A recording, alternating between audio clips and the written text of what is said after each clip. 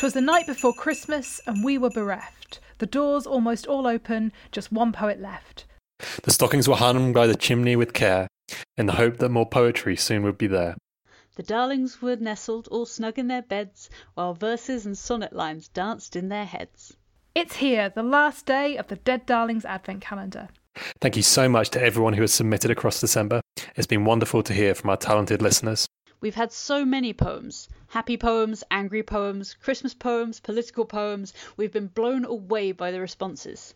In fact, we've had so many responses that we decided rather than choose between them, we wanted to give you a little something extra to open on Christmas Day.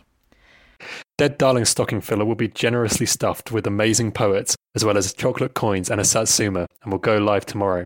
Thank you again for sharing all of your amazing words with us and for listening to the podcast for 24 days straight. If you have, and if not, you can always go back and listen to them. And now, without further ado, behind door number 24 of the Dead Darlings Advent Calendar, it's Rick Dove. Hi, I'm Rick Dove, and this is a poem called Xmas.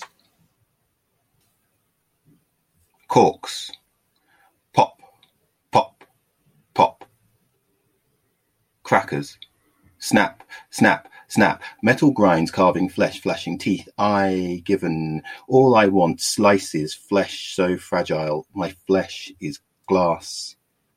Clink, clink, clink.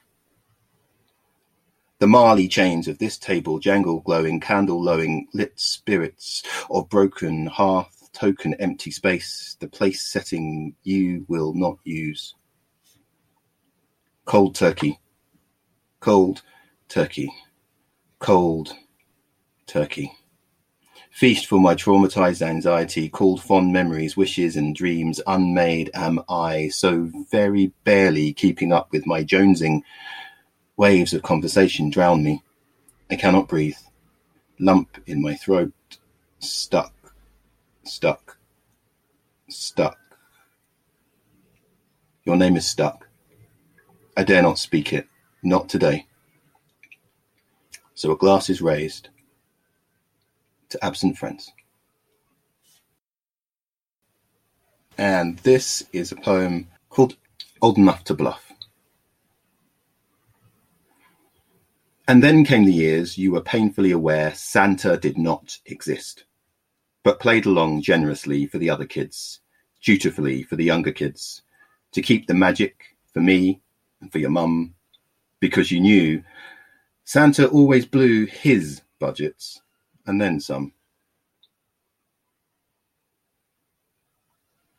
I've got a book out from Burning Eye this year, Tales from the Other Box, published in August, available from all good bookshops.